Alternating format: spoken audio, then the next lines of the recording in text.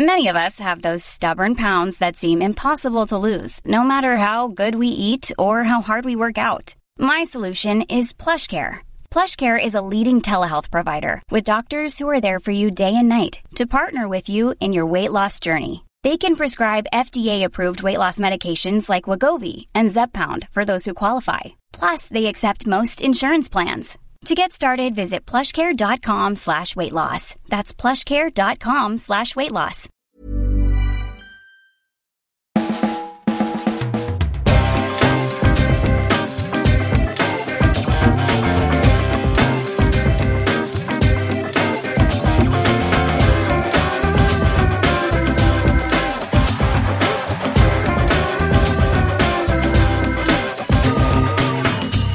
Hello, welcome to another Arsblog Arscast, and this is, tonight, the laid-back Arscast. And I say tonight because I actually mean today, but because this Arscast is so laid-back, I'm not going to go back and edit that out. That's just the way it's going to happen with this particular Arscast. Not that my standards have become less exacting, but I'm chilled out here. Normally I sit up straight, and tonight I'm leaning back in my chair. You can hear the creak. Oh, yeah. That was my back, by the way, and not the chair. It's been a good week in terms of Arsenal, on the pitch and off the pitch. On the pitch, of course. We go through to the fifth round of the FA Cup, and we beat Everton. 3 points to take us higher into second place and keep pace a bit with Manchester United. Off the pitch, we've all this Cesc Fabregas stuff after David Moyes' comments, and those are things that we'll examine in greater detail between now and the end of the show, and the impact that they might have, certainly in a positive way for the club, despite the fact many of us got a bit, annoyed and, upset about some of the media coverage of what was essentially a great big storm in a teacup. But I think that is going to be a positive thing for Arsenal, and we'll talk about that a bit more later on. So, to tell you who's on the show, a bit later on, I'll be talking to Julian H. from Gingers for Limpar about all the bits and pieces. Arshavin is here. Internet Joe will be along. We've got an in-depth analysis, scientific at that, of the media coverage of the Cesc Fabregas incident. And we'll be looking ahead to the Newcastle game coming up this weekend. And what else? Well, I don't know, whatever else there happens to be between now and the end of the show. So, since the last Arscast and this Arscast, we've gone through in the FA Cup, even though we did make quite hard work of that.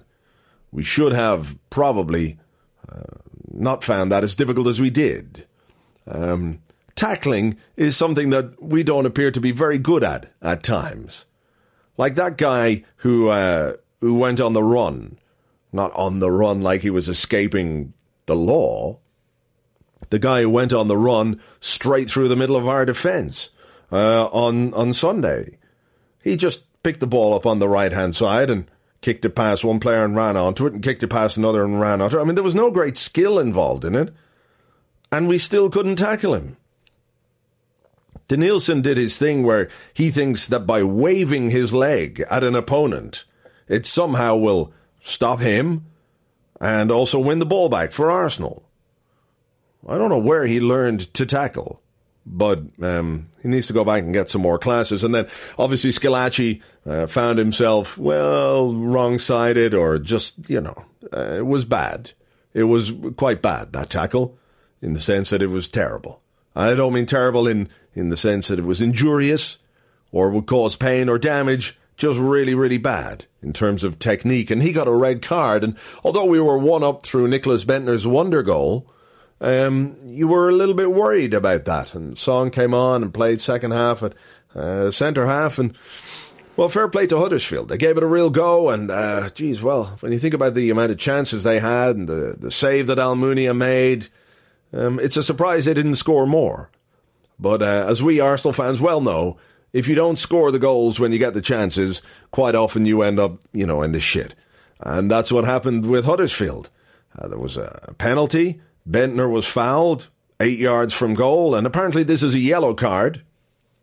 As opposed to when you're fouled 35 yards from goal, that's an immediate red card. So those are the vagaries of referees. I don't understand it. I don't know how you can possibly say the Schillaci red card was any more of a red card than the Bendtner one. The Bendtner one 8 yards from goal. Now, maybe the referee said, well, it was Bendtner. Probably wasn't a clear goal-scoring opportunity. In fairness, he would have fresh air kick, fallen over, kicked it out for a throw. These are the things that Bendtner normally does. I'm kidding, of course. I like Nick, but maybe that was his thinking on it. I don't know. But it's strange when you get a red card for 35 yards out and not one for 8 yards out. But it didn't make any difference because we scored and went through. And Huddersfield, well, they can feel proud of themselves, and we can forget about Huddersfield because, well, we're probably not going to have to play them again for a good long time. And then came Everton on Tuesday night, and the Zaha goal, well, it was as offside can be.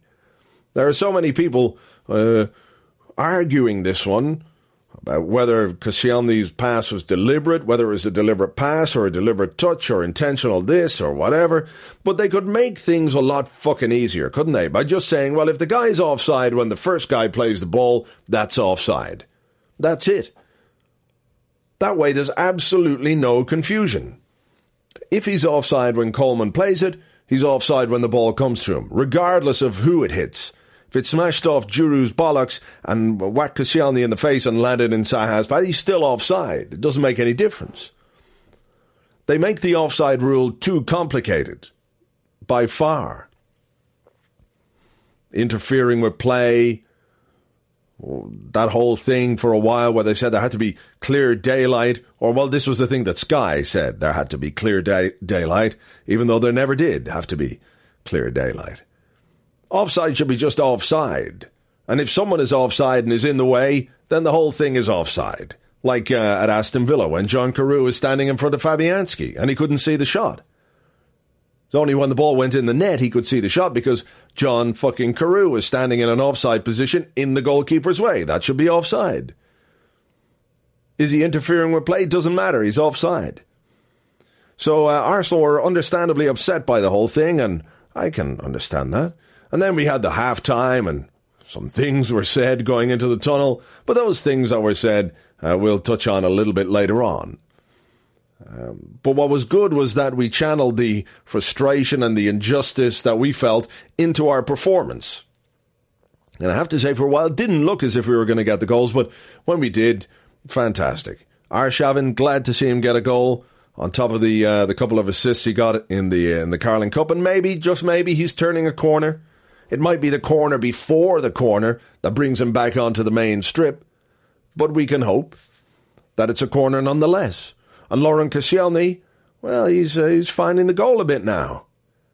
And apparently it's all to do with his girlfriend being pregnant. She should be pregnant all the time if this is how he plays. Because you suspect it's quite a new thing, the way he did his look at my fat belly celebration when he scored the goal the other week. You suspect it's quite new. If only she had the gestation period of that's a really long gestation period, elephants or giraffes or some shit, like 24 months. I mean, it wouldn't be much good for her, but from an Arsenal point of view, I think we'd benefit. So if there are any scientists out there who might prolong the pregnancy of Ms. Koscielny, I think you've got a duty to do something about that. They'll get their baby eventually. Might be a touch bigger than they hoped at first. But there you go. Arsenal will have won things, and Koscielny will have continued to play well. So those were the wins. FA Cup, very good. The league, 3 points, very good. And important 3 points as well, considering that United won and Chelsea won and Spurs, did they win? I think they won as well. So important points. And we are now on our own in second place, and the rest of the season is going to be very interesting indeed. Anyway, before we crack on and have a chat with the Gingers for Limpar, here's Internet Joe. I'm Internet Joe, and here's me 30-second roundup. Huddersfield in the FA Cup 10-0, no bother. Banner, you're shy. Banner, you're deadly. Schillaci, you dog. They score, we're going to lose. Doom, doom, doom, doom. Penalty says, yay. Everton, offside, ref, that's fucking offside. You fucking couldn't, ref, fucking, what the fuck was that offside? We are fucking Arshavin, never doubted you. Koscielny, corner, get in there. We take the 3 points. David Moyes is the Bagley-Wood World Cup. Never a truer word spoken. Still to come, we'll have that scientific analysis of the Cesc media furore. Arshavin is here. We'll be looking ahead to the Newcastle game. But now to discuss all the bits and pieces that have been going on, including some of the Cesc stuff, because you just can't avoid it. I'm delighted to welcome back to the show Julian H. from Gingers for Limpar. Hello there. Hi, good day. Let's talk about Cesc, if we might, because there's been quite a lot said about him in the last couple of days in the light of David Moyes' comments at the end of the Arsenal-Everton game. And for many people, for myself included, they're purely deflectionary tactics to take away from the fact that his team lost the game. But the media seem to have taken it upon themselves to pick up David Moyes' comments, which were of dubious veracity, you might say, and run with them. And we've seen all kinds of articles about how Fabregas is losing the plot, etc., etc. There's been quite a kick-up, particularly online about it. Well, what do you make of the, number one, the pieces in the media, and two, the reaction from the sort of online Arsenal community? Well, I think I was disappointed that Moyes did this, because he's one of the managers in the league, actually one of the only managers in the league actually who I've got time for. I think generally he's one of the more decently behaved and intelligent managers, and it was disappointing to see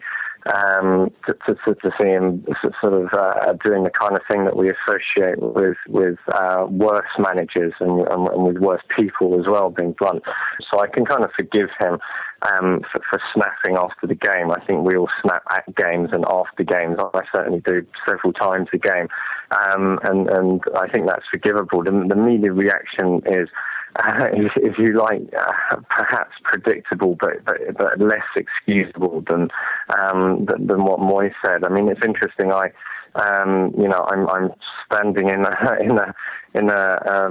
sort of, to use a metaphor, Fleet Street boardroom as we talk, and one of the things that we try and do here is not just follow what all the other papers do, because there is this, this real sheep mentality at times when papers, in lieu of having real stories, just all decide to interpret something in the same way and make a big deal out of nothing, and that's exactly what's happened here.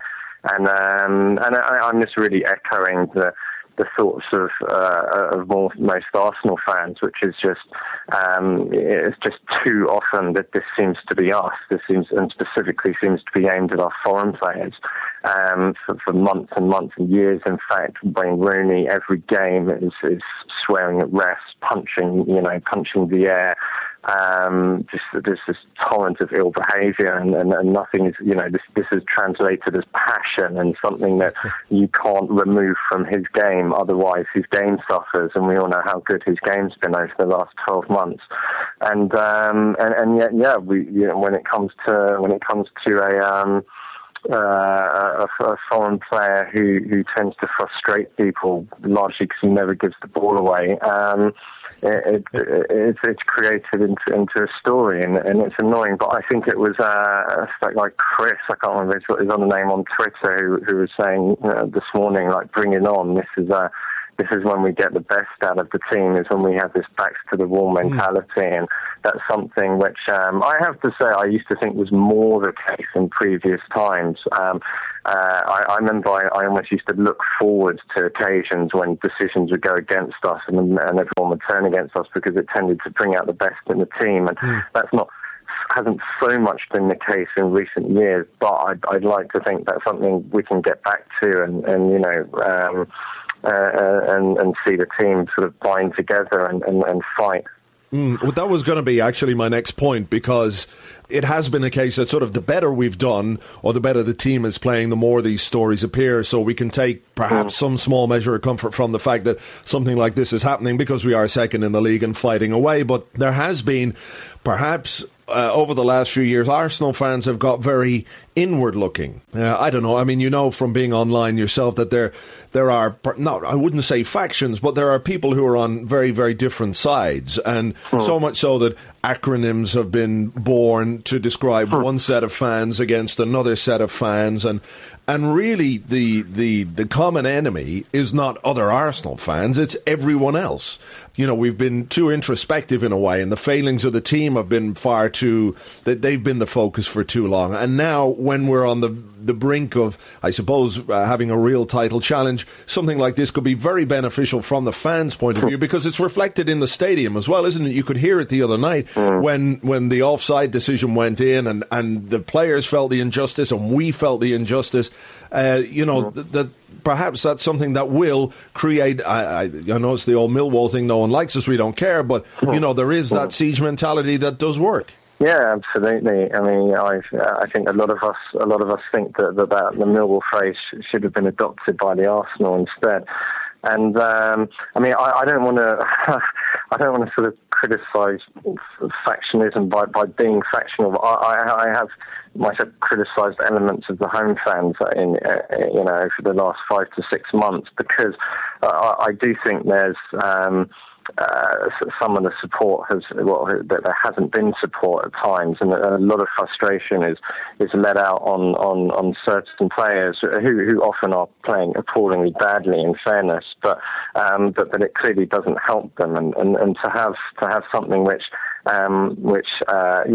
takes that attention away from a potentially off-form player and focuses on the real enemy, which is of course the other side and the referee half the time, is something which hopefully will have a positive effect. And it'll be interesting to see if that carries forward into the next games. Maybe that's even why Diaby played better on the weekend, and that suddenly losing a ball wasn't going to make people as angry as angry as it had done against Huddersfield when the performance was so bad and was therefore the sort of focus of everyone's ire.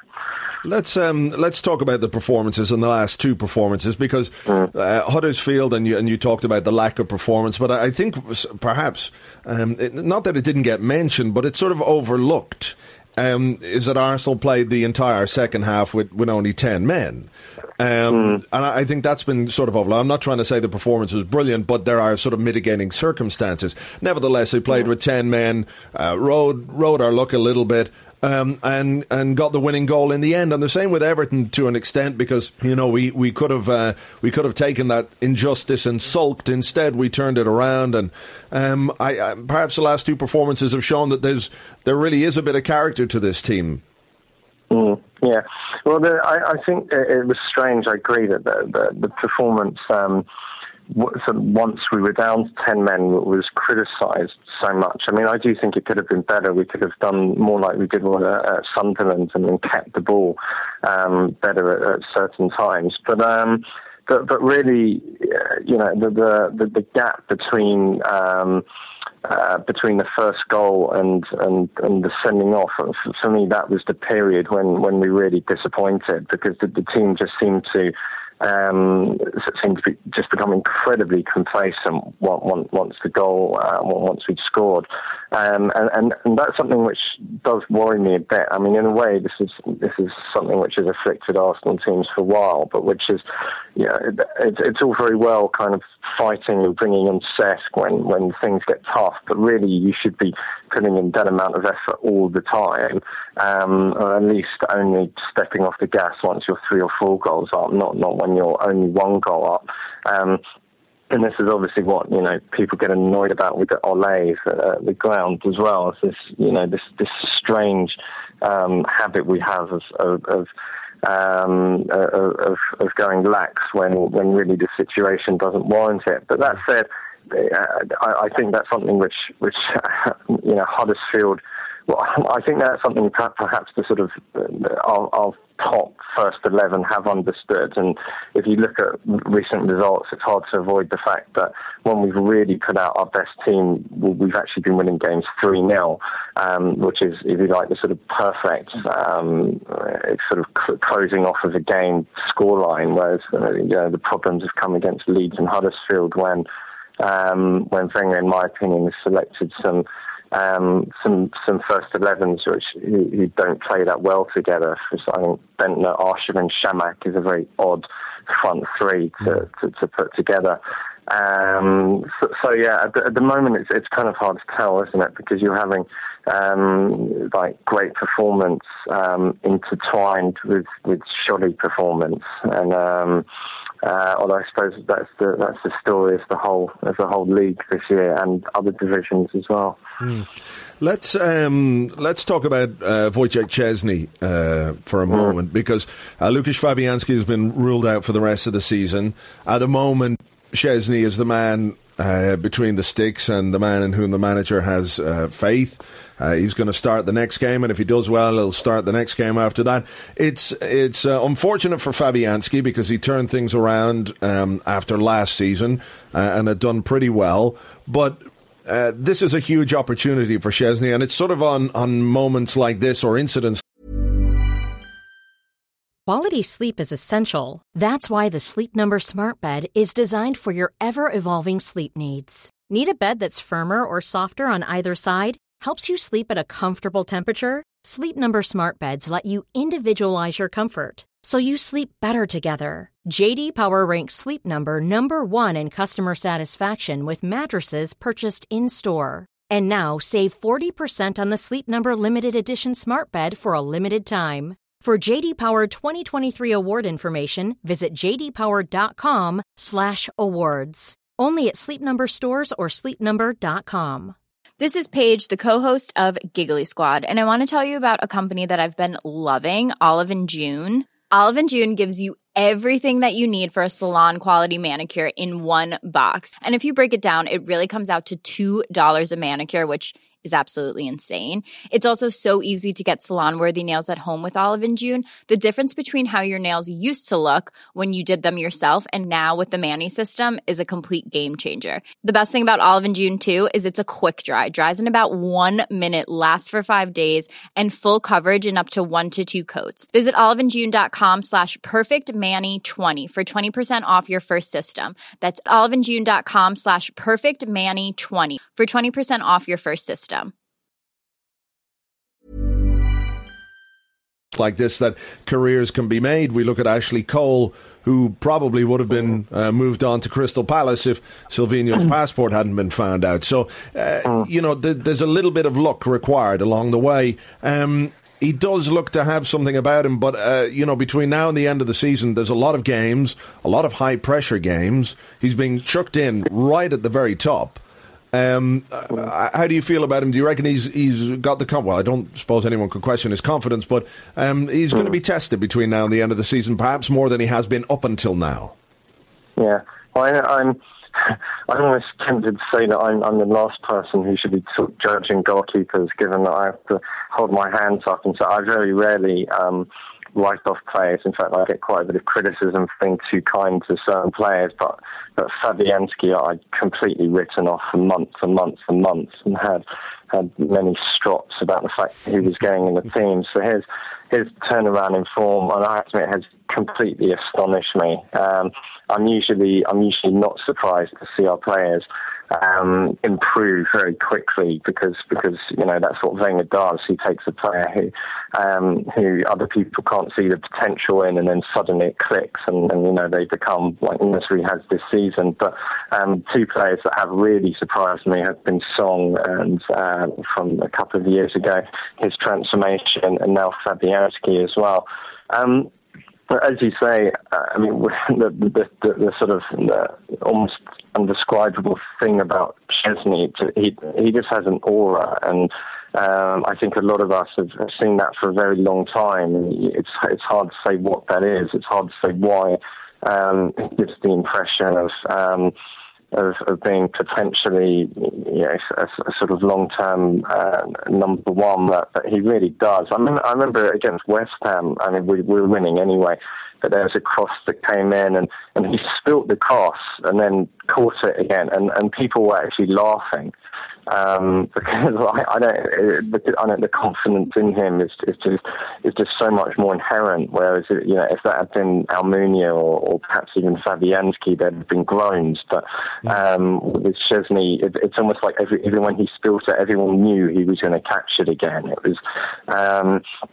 And yeah, to answer your question, it'll be fascinating to see how this plays out. This is, you would think it would be impossible for Werner to drop him. Again, if he does well for the next 2 or 3 months, he really does have an opportunity to take that position. I mean, who else? It really is his to lose. It's hard to see how else it could slip out of his hands, if you excuse a horrific pun. All right. Better leave it there. Julian H. from Gingers for Limpar, thank you very much. Okay, cheers, mate. Thank you very much indeed to Julian H. from gingersforlimpar.com. That's gingersforlimpar.com. That's where they do their blogging. www.gingersforlimpar.com, where the 4 is a 4 and not a 4. If you get me, the number 4 and not the word 4, or not the word 4. The 2 4s are not either of those words because it's the number 4. And you'll find them on Twitter as well. Twitter.com/Gingers4Limpar. And the 4, it's the whole same thing as the 4 from the last one. So don't ask me to explain it again. Still to come, we'll be talking a little bit more about Cesc and the media and all that kind of stuff. But right now, Arshavin. Hello, I am Arshavin, and this week not happy, even though should be happy. It's a bad time for me because we play game on Tuesday and I am a substitute and come on and make equalizer and later Koscielny score and we have that, everyone on top of other like we do at the party in Szczesny's house sometimes, but not with oil on the pitch. But after the game, we are in dressing room and everybody shouting and happy and singing and Eboué dancing. But this is normal, no? Win game, Eboué dance. Lose game, Eboué dance. Is Monday, Eboué dance. Is lunchtime, Eboué dance. So this is not important. But after game, Arsene say to me, Andre, I have a lot of belief, confidence in you. And I have bet with Pat Rice that you will score again. And I say, thank you, boss, it's very good. And he say, I bet you score again before Carlos Vela score goal. And I go, oh, that's so funny. But inside I want to kill him. It's like to say, I have 2 invite for party. One for you, other for Gary Neville. And I suppose I choose you.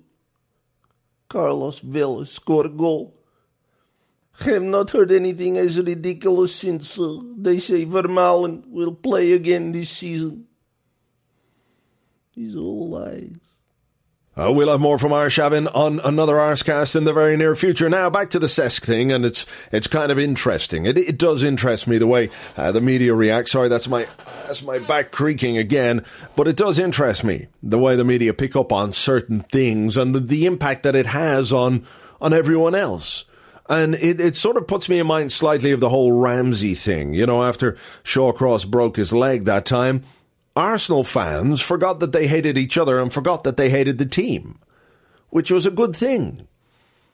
As I mentioned on the Arscast, when we spoke about it, there was perhaps a little bit inward looking, and when we had that common enemy, and the enemy being Shawcross and Stoke and Pulis and the Stoke fans and all the media pundits who said he wasn't that kind of a player, we were more united. There was more, I don't know how to describe it, more gumph to us as a fan base.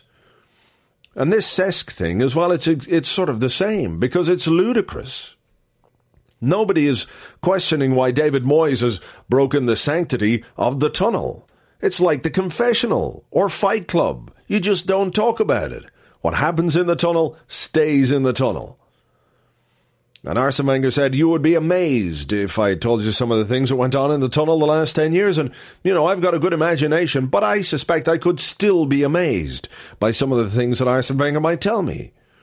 And we know there's been stuff that's gone on in the tunnel that's come out slightly, and pizzas and all that kind of stuff. But generally, what happens in there stays in there. And David Moyes, unprompted, decides to talk about it on television for no good reason, other than to take away from the fact his team lost.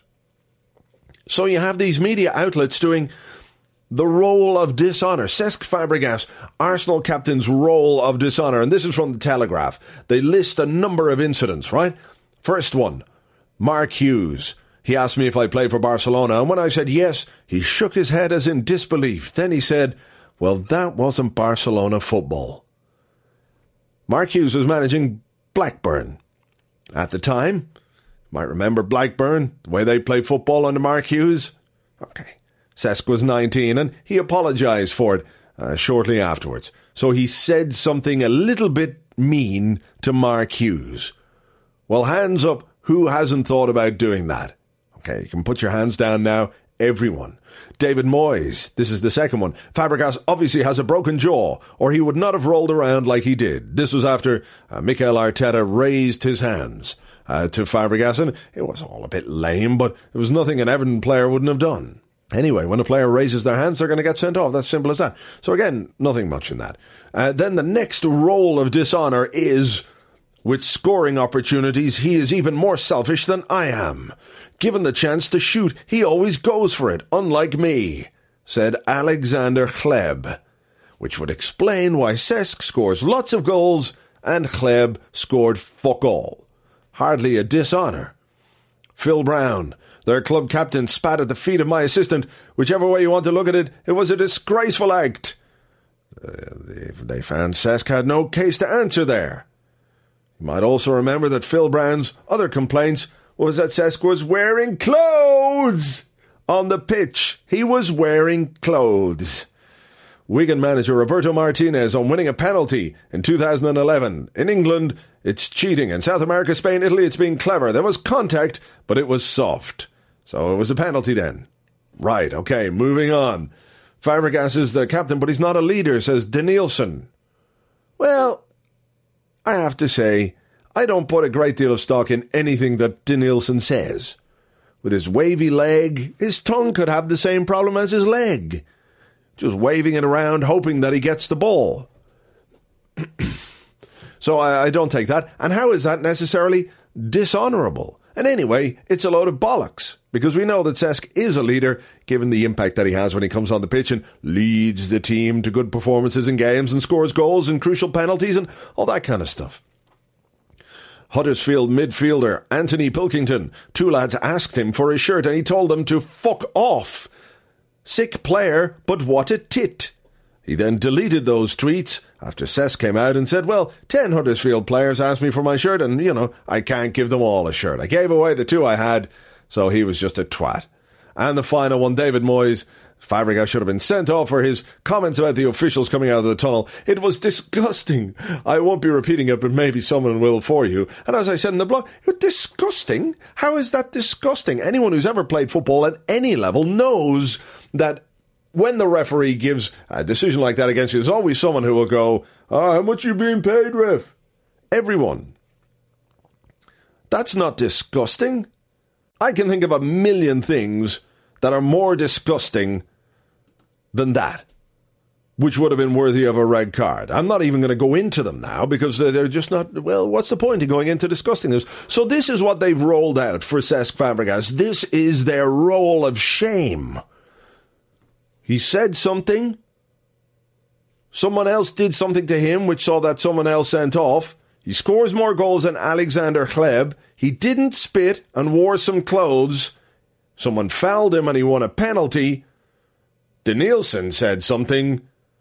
A Huddersfield player got something wrong on Twitter. And David Moyes, well, he's talking out of his hole. Wow. Certainly that deserves the kind of media coverage that it's got. Because, you know, it's truly a disgrace to football the way he's acted. Real footballers roast. Real footballers wait until their best friend has been transferred to a club up north. Then they go round to comfort their best friend's girlfriend. Comfort her right in the gee. Real footballers, they go over the top of the ball.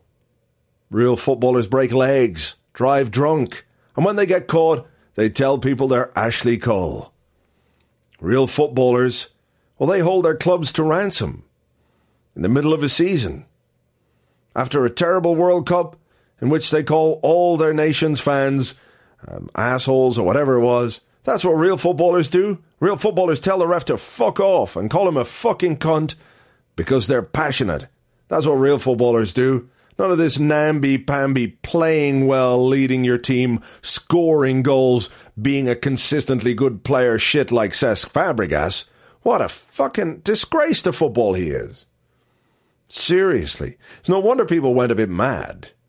You know, I know it's not the worst thing in the world, and I know Cesc will probably brush it off because, you know, he's clever enough and he can see it, and, you know, I'm sure he's not particularly bothered what people like Matt Barlow and whatever that guy in the Telegraph, what's his name? Who put this article together? They didn't even put a byline on it. That'll tell you. The one in the Telegraph, they didn't even put anyone's name on it. That's how fucking ridiculous it is. Because they knew just putting it up there was stupid. So they didn't put anyone's name on it so no one on Twitter could call them a cunt. So the whole thing has just been quite ridiculous. But I wanted to get a little bit more into the nuts and bolts of it and to find out why it is that the media act like this. Why do they seem to pick on Arsenal? And joining me now on the show to discuss that is the world-renowned Professor of Mediology, Professor Godfrey Twatchlock. Welcome to the Arscast. Well, thank you very much. It's an absolute pleasure to be back on the show. Well, thank you very much for being here. Dr. Twatchlock, a lot of Arsenal fans are very unhappy at the media coverage that the club gets, and particularly this week, the stories involving Cesc Fabregas. Well, that's perfectly understandable. So what we've asked you and your researchers to do is to look at things and try and find an explanation as to why this appears to be happening quite often to Arsenal and Arsenal players. Well, I have to tell you, this was certainly one of the most challenging experiences of my life.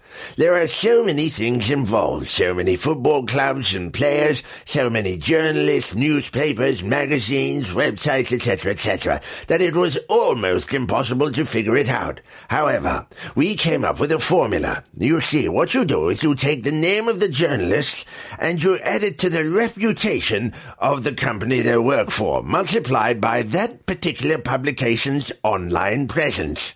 Then, you take the name of the club, its position in the league, and also the number of years that club may have gone without winning a trophy. Add in some other variables about the player that you're looking for, such as, is he captain? Does he have what they call previous? And then what you do is you divide that by the square root of his foreignness. Okay, now we have a figure. Then you take that figure, and if the player in question comes from a country that has won the World Cup since 1966, you must multiply it by 6, divided by Jimmy Greaves. Then what we did was we fed all that information into our supercomputer, and it gave us the answer. Which was? Well, they're all cunts. And that is why we pay you the big money. Professor Godfrey Twatchlock, thank you very much indeed. You're very welcome. Thank you. So all that remains is for us to take a quick look ahead to the game at the weekend. Injury news is that, Lukasz Fabianski is out for the rest of the season, so it's a big, big chance for Wojciech Szczesny. As I said to Julian H. earlier on, it's funny the way football goes, because A few months ago, he wasn't sure what was going to happen to him. He didn't know if he was going to sign a new deal, and now he is the number one at the club and has a big chance in front of him to make that number one position his own between now and the end of the season. Apart from that, Alex Song is out, and, he could be out for more than one game, but hopefully the week off next week, we'll see him right. He's out. Theo Walcott is back in. Don't know about Danielson yet, but apart from that, I think everybody is more or less fit and ready. Newcastle, well, we want a bit of revenge on them because, well, the 1-0 win at home, Andy Carroll scoring the goal. We need a bit of revenge for that because it was a game we shouldn't have lost. The 35 million in the bank isn't going to do Newcastle any good tomorrow. Andy Carroll wouldn't have played anyway, so the fact that he's gone to Liverpool makes a little difference to us, but we've just got to keep things going. We've got to show the same spirit and determination that we have done in the games recently, and I think we can go and win this. Alan Pardew is the manager. He annoys me. His very face annoys me. So I'd like to see us get some goals on the score sheet and really make Pardew's life not very happy, and perhaps make Mike Ashley's life not very happy either. Because if they took a right pasting after selling their best striker, common sense tells you that he wouldn't have been playing anyway and it wouldn't make any difference. But, all these things can sort of add up over time. And I'd like to see us go into this break, even though it's a small interlull next week, on the back of a good result. And there's the other thing. Next week is an interlull. And we've got to hope that the players that go away come back safe and sound. It hasn't always happened, but maybe this time, just once, it might just happen. So fingers crossed for that. Anyway, we better leave it there. Have a good weekend. Talk to you all next week on the blog and, of course, on next week's Arscast. So until then, here's the 3 points tomorrow. Cheers, bye-bye.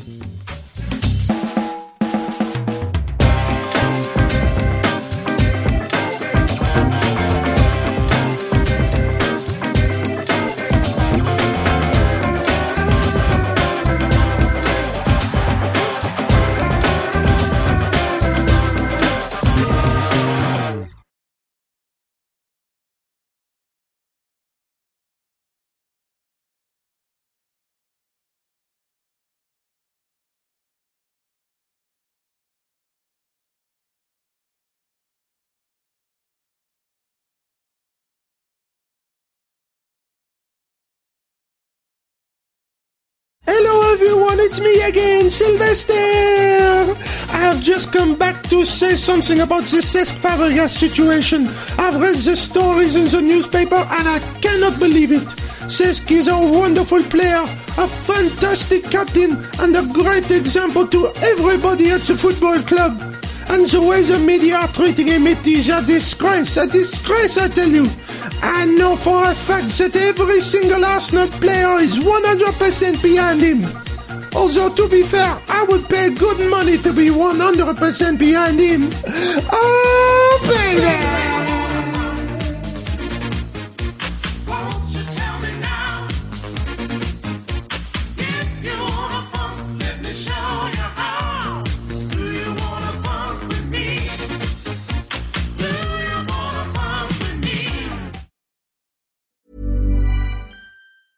Want flexibility? Take yoga. Want flexibility with your health insurance? Check out United Healthcare Insurance Plans. Underwritten by Golden Rule Insurance Company, they offer flexible, budget-friendly medical, dental, and vision coverage that may be right for you. More at UH1.com.